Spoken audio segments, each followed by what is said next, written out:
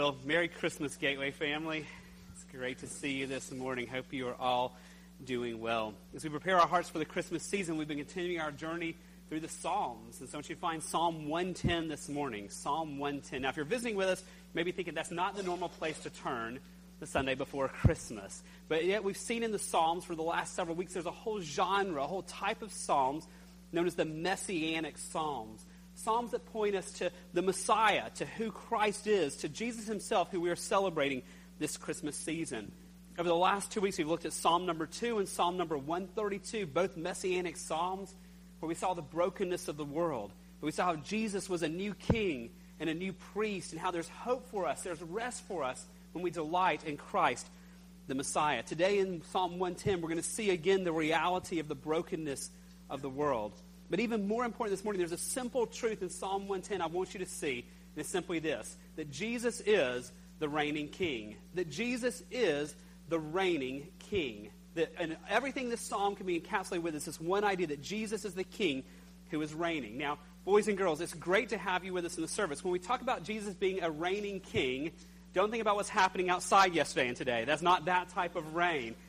This is the fun of English, right? It's pronounced exactly the same way, but it's totally different in meaning. Reign, R-E-I-G-N, means to rule, to be in charge, to be the one who everyone else submits to. So we talk about kings reigning over their country. So we're talking about at Christmas in Psalm 110 that Jesus is the reigning king, the sovereign one, the king over all kings and the Lord over all lords. And that's important for us to remember because the Christmas story is not just a cute baby in a manger, but it's a baby who was born of supernatural birth, but he didn't come to stay a cute baby.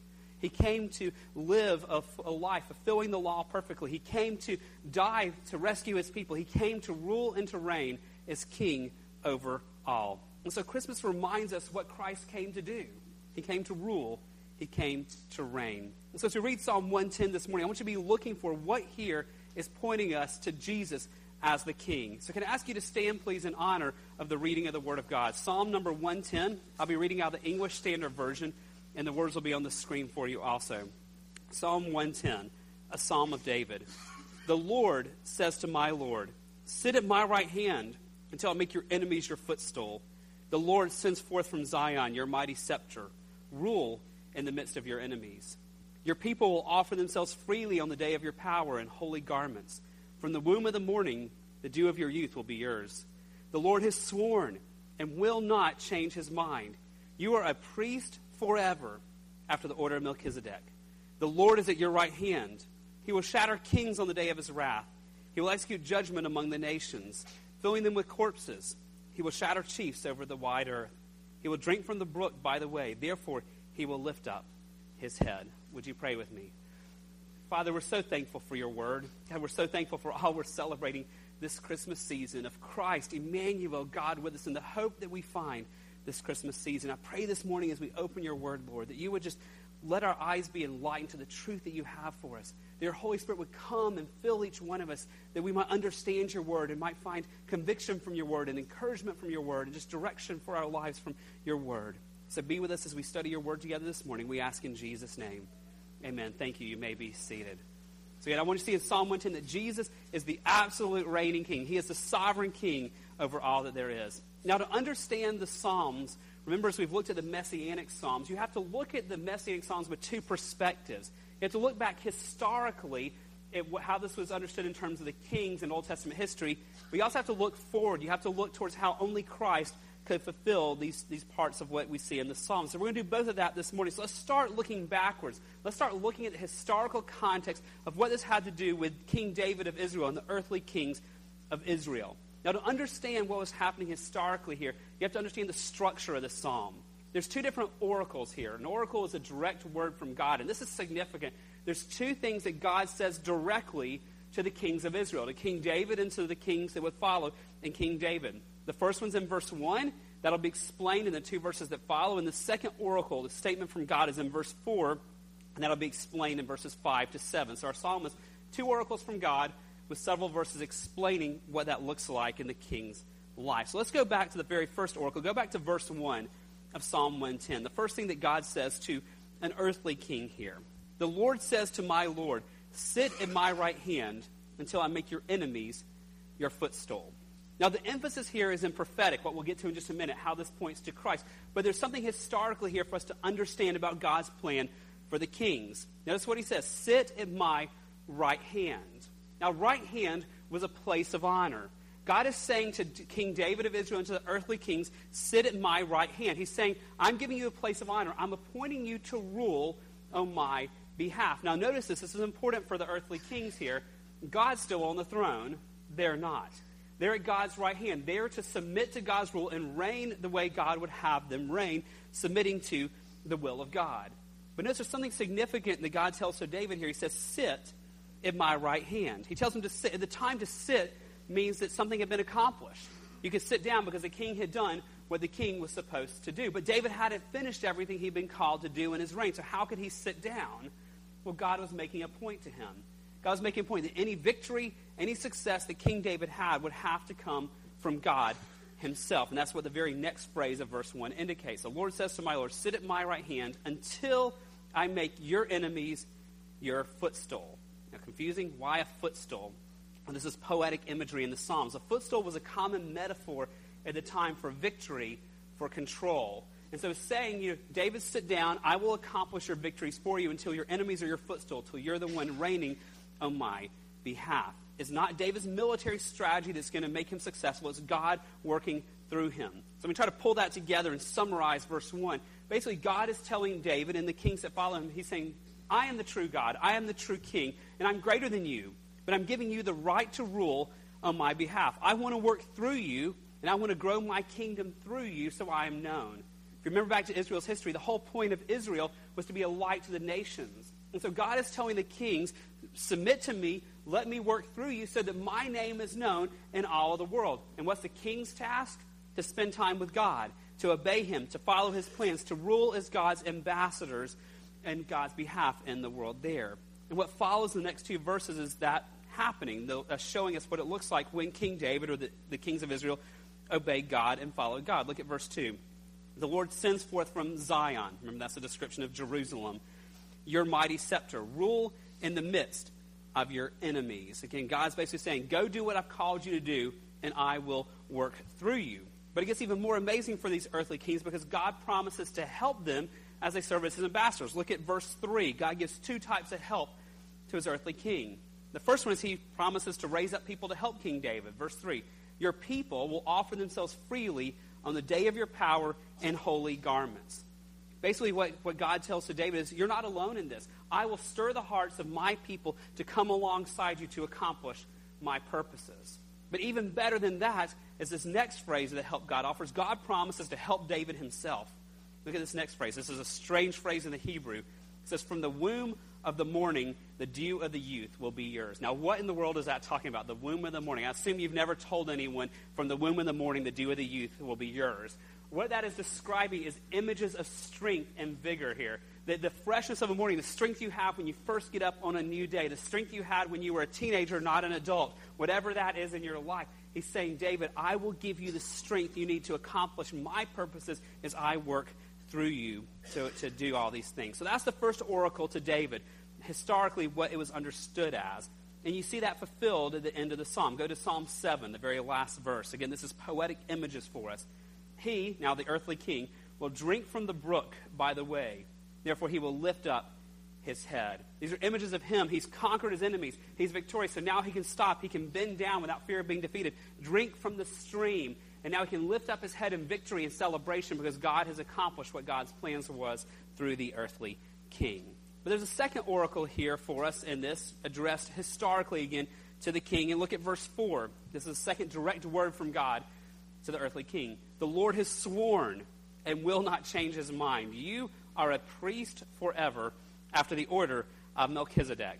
So if the psalm is not confusing enough, now let's take it to a new level of confusing, right? He's speaking to the earthly king, to David, and the kings that follow, and says, you're also a priest like Melchizedek. What in the world does that mean? Well, we have to go back to Genesis 14, where you see Melchizedek to understand. So Genesis chapter 14, verse 18. I want you to see this on the screen. And the context here is Abram has just won a big victory. And he goes and meets this guy named Melchizedek. And here's where we are. And Melchizedek, king of Salem, brought out bread and wine. Now let me pause for a second. Salem was a name for Jerusalem. before it was Jerusalem. So we're back in Genesis now. We're a long time before. So before Jerusalem was Jerusalem, it was a city called Salem. And there was a king of Salem. He was the one who governed and ruled this area that today would be Jerusalem. But notice the next phrase, he was a priest of the Most High God. So this king of Jerusalem, of Salem, had a dual function. He was the king who governed, but he's also the priest. And what does a priest do? A priest represents the people to God and God to the people. He teaches the people about God. He blesses them. He prays for them. He does the priestly functions of leading them in worship. And that's, in fact, what happens in Genesis 14 as Abram appears before Melchizedek. So verse 19, the very next verse now, you have, and he, this is Melchizedek, blessed him, that's Abram, and said to him, so this is what the priest king is now saying to Abram, blessed be Abram by God Most High, possessor of heaven and earth. In verse 20, the next verse, and blessed be God Most High, who has delivered your enemies into your hand. So you see what the priest has done here? Abram has come, excited about his victory, and the priest says, time out, Abram. You won only because of God. He upholds to Abram the absolute sovereignty of God, that God is the reigning one, and any success that Abram has had has come because God has given it to him.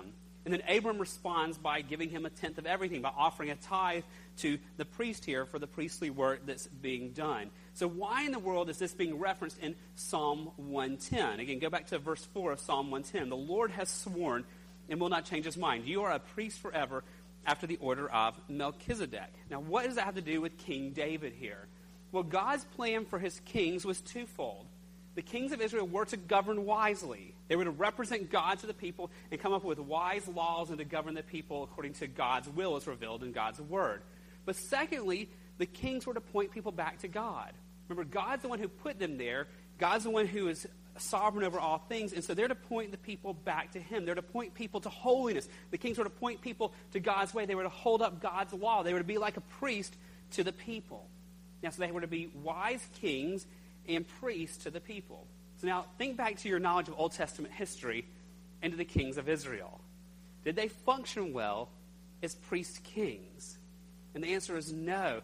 Did the kings of Israel, for the most part, see themselves as God's ambassadors? Did they see themselves as under God and wanting simply to do what God wanted them to do? Or did the kings of Israel want to follow their own ways and make it about them and their fame and their power and their fortunes and accomplishing their ways? And what you see happening over and over in Old Testament history is these kings didn't govern wisely. They didn't follow God's will. They made up their own plans to promote self. You see how it hurt them and hurt the people. Now think about the function of the king-priest here. Did the kings of the Old Testament point people to worship God? Or did the kings of the Old Testament very quickly run after idolatry, and very quickly run after immorality, and very quickly run after living life the way they wanted to live life? And that's what you see happen over and over again. They led people away. And so many, if not most, of the Old Testament kings, bottom line, they did not let God reign in their lives. They did not govern wisely. They did not point people back to God. And each time it became a painful reminder for the people, especially as God would discipline them through the enemies of Israel, that no man could fulfill the promise of Psalm 110. That no one could live out what we see prophesied right here before us. But that brought hope, because a king was coming, and he would be from their lineage, who would be the Messiah, the deliverer, the one who could accomplish all the things that they have been longing for. So with that historical context in place, now turn and look at the same psalm from a different perspective, through a different lens. Now we look at this psalm looking forward. This was written before Christ came. But I want you to see how this points to Christ. This whole psalm, Psalm 110, is all about Jesus. In fact, in the New Testament, this psalm is the most quoted chapter from the whole Old Testament. Think about the entirety of the Old Testament. Psalm 110 is quoted more in the New Testament than any other chapter in all of the Old Testament, because it's all about Jesus, all about the Messiah. What seems like puzzles to us here in Psalm 110 was a treasure to the New Testament church, because it showed who Jesus was. It showed Jesus to be the reigning king. So don't you see that? Now let's go back to the very first oracle. Go back to verse 1 of Psalm 110. Now looking forward to how this pointed to Christ for them. The Lord says to my Lord. Now just stop right there in this phrase. Now this looks funny to us because you see the word Lord twice there. The first one in your Bible should be all caps. That's Yahweh. Yahweh says to my Lord, Adonai, master. So you have two different words for Lord being used here. Jesus quotes us in Matthew 22 to speak of himself. When he's showing the Pharisees and the religious leaders who he is, he points to this to show how there's no way David could fulfill this. There's no way this would make sense just for David. But the Father is saying to the Son, you see two persons of the Trinity here. God the Father is saying to God the Son here in this. Unless we make sure we understand that's what's really happening. The New Testament tells us this. Acts chapter 2, verse 34. This is Pentecost. Peter is preaching at Pentecost. And here's what he says. For David did not ascend into the heavens. Now, let me stop there. That doesn't mean David was not a believer. It means David didn't have a bodily resurrection. His body was buried. His soul went unto heaven. But David himself says, see if this sounds familiar, the Lord said to my Lord, sit at my right hand. This is one of the many places this is quoted. Until I make the enemies your footstool. Now, verse 36. Let all the house of Israel therefore know for certain. Again, notice the emphasis Peter's making here. Know this for certain, that God has made him both Lord and Christ, this Jesus whom you crucified. Peter uses Psalm 110 to tell the Jewish people at the time, listen here, the Lord who is prophesied in Psalm 110 is Christ, the Son of God, the one who just died for your sins. When the people heard this, they were actually cut to the heart. So this is, go back to Psalm 110, verse 1. God the Father, the Lord, says to my Lord, to Jesus, the Messiah, sit at my right hand. Remember what I mentioned earlier? Sitting means he's accomplished his mission. See this all throughout Scripture, that Christ certainly fulfilled all that he came to do. See that in the book of Hebrews. Hebrews chapter 10, verse 12. And I encourage you sometime when you have time, read the book of Hebrews, read Psalm 110, then read the book of Hebrews. There's so much that comes from this. But Hebrews chapter 10, verse 12. But when Christ had offered for all time a single sacrifice for sins, he did what? What did he do?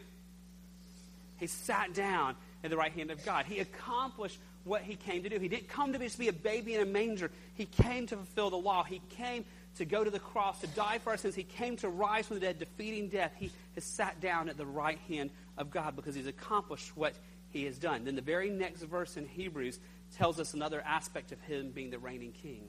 Waiting from that time until his enemies should be made a footstool for his feet. Friends, just as Jesus came to rescue his people, to sacrifice himself so they could be forgiven, we must not forget the other side of that.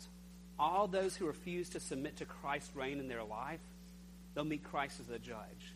All those who refuse to submit to him, to follow him, to love him, and to worship him, they will see the other side of his reign, and that is judgment. In fact, that's what verse 1 back in Psalm 110 reminds us that he was just quoting here. Go back to Psalm 110, verse 1. The Lord says to my Lord, sit at my right hand until I make your enemies your footstool. Friends, God will judge all who do not submit to Jesus in their lives. Friends, this is not based on whether or not you prayed a prayer, whether or not you walked an aisle and got baptized and joined a church or served in a church. All who refuse to yield to Christ as Lord over their lives are an enemy of God and will be judged for that, for failing to submit to the reign, the rule of Christ. You see that again in the second oracle here. Look at verse 4 in Psalm 110. The Lord has sworn and will not change his mind. You are a priest forever after the order of Melchizedek. So again, this is now the Father not speaking to God the Son, to Jesus. And he says, Jesus, you are a forever priest. Now, what does that mean? Well, let's go back to the book of Hebrews that quotes this to get to understand that. Hebrews chapter 7, verse 14. So there's a few verses here to get the context of what the author of Hebrews, which we do not know who that is, what he's saying here. For it is evident that our Lord was descended from Judah, and in connection with that tribe, Moses said nothing about priest. This becomes even more evident when another priest arises in the likeness, or similar to, Melchizedek, who has become a priest, not on the basis of a legal requirement concerning bodily descent, but by, notice this, the power of an indestructible life. That a priest was prophesied who was coming, who would become a priest because he had an indestructible life. That's Christ, who died and rose again because death could not hold him. Then verse 17, for it is witnessed of him, you are a priest forever after the order of Melchizedek. Again, here's one of the many, many references in Hebrews and throughout all the New Testament to Psalm 110, but pointing this to Christ being the forever priest. Now, what does that have to do with us? How does that change our lives? Skip down a few verses to verse number 21, still in Hebrews chapter 7. This one, this Christ, was made a priest with an oath by the one who said to him, the Lord has sworn and will not change his mind. Okay, here you go. There's Psalm 110 again and again and again in Hebrews. You are a priest forever. Then the next verse. This makes Jesus, notice this, the guarantor of a better covenant. Verse 23, the former priests were many in number because they were prevented by death from continuing in office. But he, Jesus, holds his priesthood permanently because he continues forever. Consequently, now this is how it gets real for us here, friends, he is able to save to the uttermost those who draw near to God through him, since he always lives to make intercession for them. Psalm 110 has much relevance for our lives because if Christ is the forever priest, then no matter what has happened in our lives, if we surrender to his lordship, if we submit to his reign and seek his forgiveness, he can save us no matter what has happened and what we have done. As we draw near to him, he will rescue us. Notice this, once he rescues us, he doesn't stop being our priest. He lives to make intercession. He lives to pray to the Father on our behalf for us. Jesus is the King who wants to rule and reign in our hearts. He wants to be our priest. He does that by sacrificing himself so that we can be covered with his holiness, with his righteousness. And then he prays for us that we would grow in that. But again, friends, like we've seen with the other oracle, there's two sides of Christ reigning. He wants to reign in our life as our priest, as the one who intercedes for us. But if we do not let him reign in our life, if we do not seek to draw near to him, there's a different side of this reign in us, and that's the judgment. Go back to Psalm 110 and look at verse 6. He, Jesus, will execute judgment among the nations, filling them with corpses. He will shatter chiefs over the wide earth. Now again, this isn't a pleasant verse, but this is a poetic verse to remind us that as Christ rules and reigns, he will bring judgment on all of his enemies. On all those who oppose his rule and reign in their life, he will judge them one day. So Psalm 110 this Christmas is a warning for us that the one who came as a baby in a manger is coming back, not as a baby in a manger. He's coming back as a reigning king. And all those who have not submitted to his reign before he comes back will find terror when they see him because he's coming to, verse 6, execute judgment on the nations, filling them with corpses. He will shatter chiefs over the wide earth. So friends, Jesus is the reigning king, but that begs an important question for us. And my question for you this Christmas is this. If Jesus is the reigning king, is he reigning in you and is he reigning in me? Jesus is the reigning king, but the question is he reigning in us? Is he our boss? Is he our master? Is he our Lord? Are we submitted to him? Is he reigning in us? Notice something here. Go back to verse 3, again, looking towards the messianic aspect of this psalm.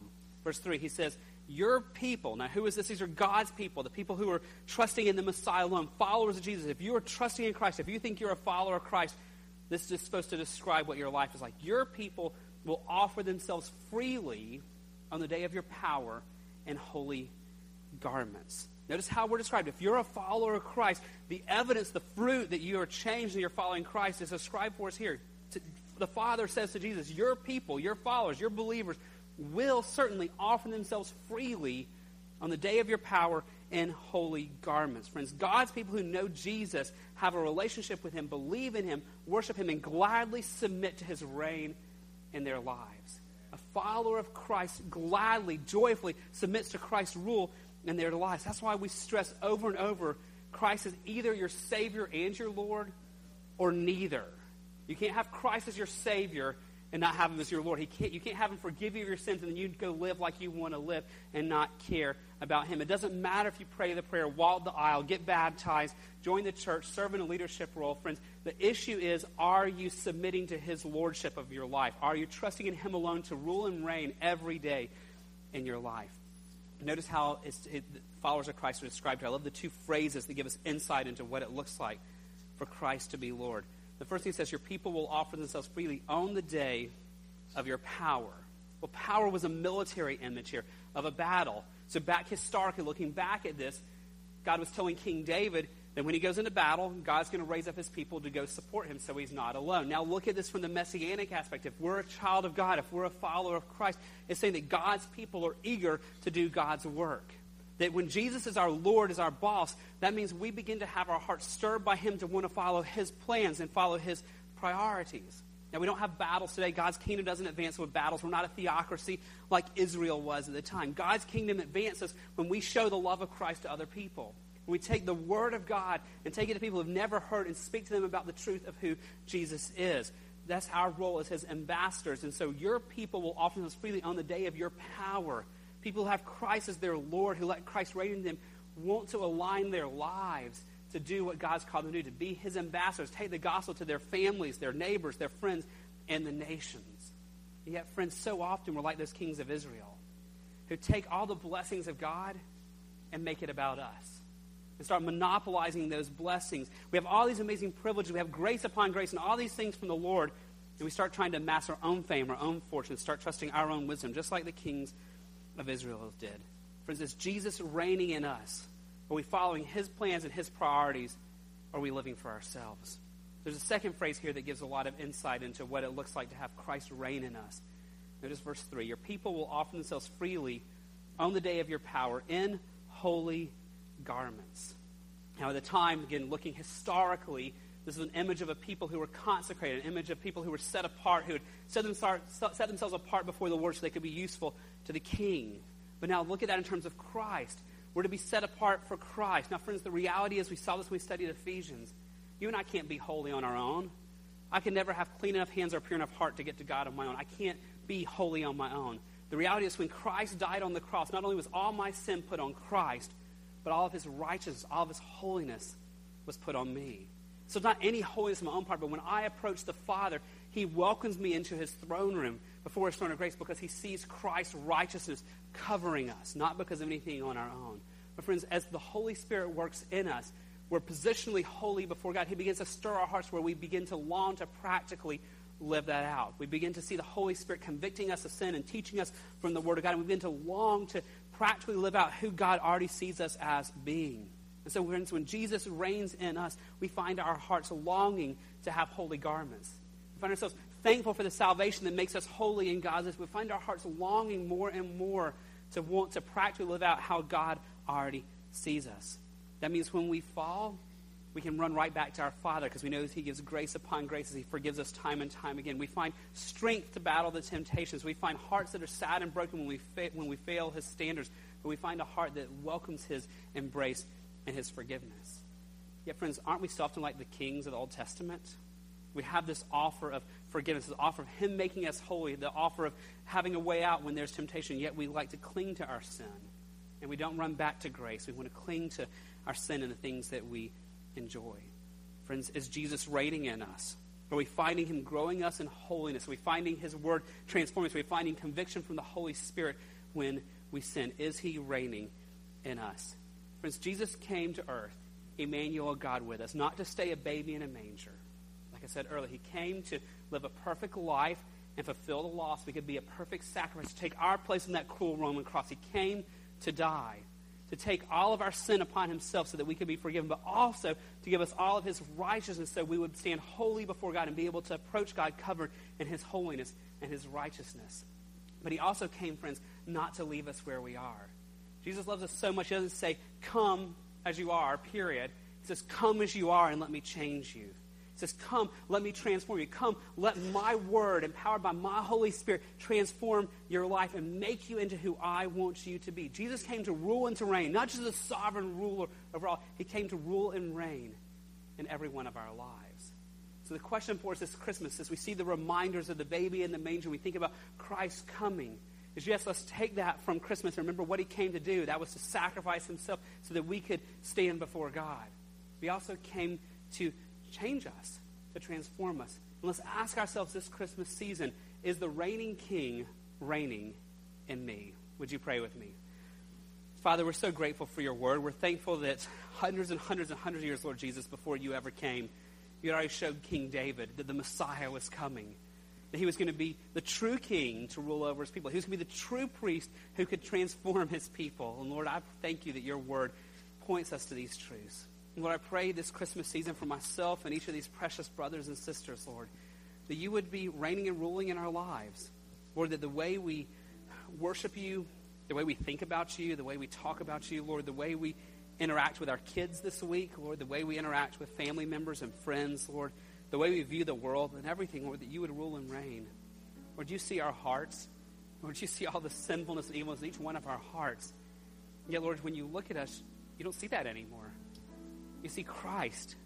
You see his holiness, his righteousness covering us. And you invite us to walk into your throne room to find mercy and grace to help in our time of need. So Lord, I pray this Christmas season that in my heart and the heart of these precious brothers and sisters, God, that you would show us areas where we're trying to cling to reigning our own lives versus having open hands asking you to reign in our lives. Lord, areas that we're not surrendering to your lordship, areas that we're not asking you to take control of. Would you this Christmas season, in your gracious compassion to us, your children, would you show those to us through your word, through your Holy Spirit? Would you convict us of areas, whether it's the way we're treating our kids, or whether it's the way we're viewing material possessions, whether it's the way we're not tackling sin issues in our life that you're calling us to pursue holiness in by your grace, or whatever it is, or I don't know what will be in each of our hearts, but God, you do, because you're the sovereign ruler. You see everything. Nothing is hidden from your gaze. No thought we've ever thought, nothing we've ever done is hidden from your all-consuming gaze. And Lord, in your compassion and mercy and grace, would you look upon us, your very needy children, this Christmas season, and point out to us, Lord, in your kindness, those areas that we need to surrender to you afresh and cry out, Lord, forgive me for the sin I'm hanging on to, or Lord, forgive me for the way I'm interacting with that person, or Lord, forgive me for clinging to that instead of trusting you with it, or whatever it is. Would you give that gentle, kind conviction that we need? And by your grace, as your Holy Spirit dwells in us, would you lead us to places of repentance this Christmas season? Every time we see a nativity set, every time we hear a Christmas carol, would it be something that you would sovereignly use to increase your rule and your reign in each one of our hearts? God, I pray as we find that conviction, we will realize, Lord Jesus, you are the great high priest. And when we run back to you, when we draw near to you, that there is sweet forgiveness, sweet mercies. Every time I cry out, Lord, forgive me, Lord, help. God, thank you for the promise of your word that when we confess our sins, God, you are faithful and you are just to forgive us of our sins and to cleanse us from all unrighteousness. And I pray we would do that this Christmas season, Lord, that you would reign and rule in all of our lives, and Lord, that you would use us as you expand your reign and your rule to other people. But I pray that the joy that we have in you, Lord, the way we talk about you this Christmas season would be something you would use to point others to yourself as well. And so, Lord, as you rule and reign in our lives this Christmas, Lord, would you put people in our hearts, Lord, who need to be pointed to you? Whether it's a stranger we meet out shopping, or whether it's someone living in our own household, whether it's a coworker, a friend, someone we bump into at a Christmas party. Would you show us people that you want us to talk to about Jesus this Christmas season, to point them to your rule and your reign, so those who are right now your enemies might become your friends. And Lord, as you do these things, Lord, we will find the joy and you will get all the glory. We ask it in Jesus' name. Amen. Would you stand as we sing our closing song?